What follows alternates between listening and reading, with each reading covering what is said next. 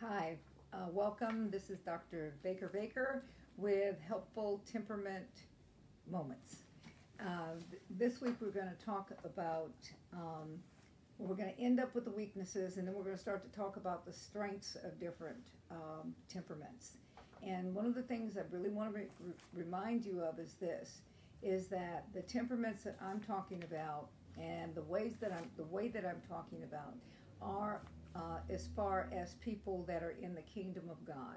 You will not understand this unless you believe in creation and unless you believe that Jesus is Lord. So, this is a biblical, not a Christian, not a religious, but this is a biblical point of view.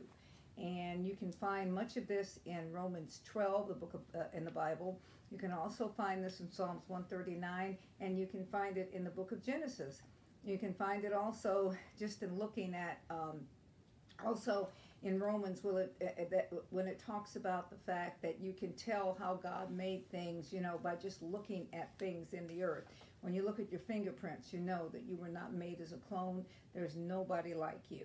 No matter if you have the same temperaments that someone else has, no one is like you. He made you unique so that you could complete the purpose that he has for you in the earth. Now, I'm going to give you some one-word things, some one-word pictures of some of the people. A phlegmatic. Phlegmatics need balance in their life, okay? Sanguines are generally very shallow. They can be very shallow. Melancholy, moody.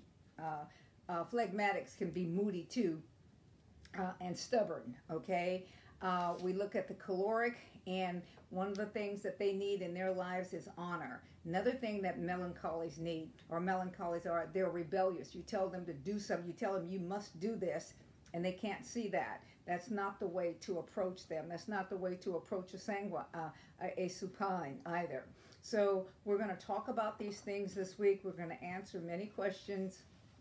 And I really appreciate, the feedback. I appreciate you people tuning in. I appreciate that, you allow me to come into your homes, into your space, and to be able to release these things. And remember our website, that we really do want to have your questions.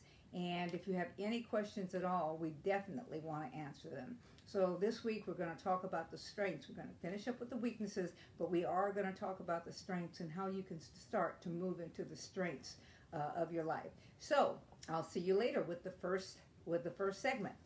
Bye.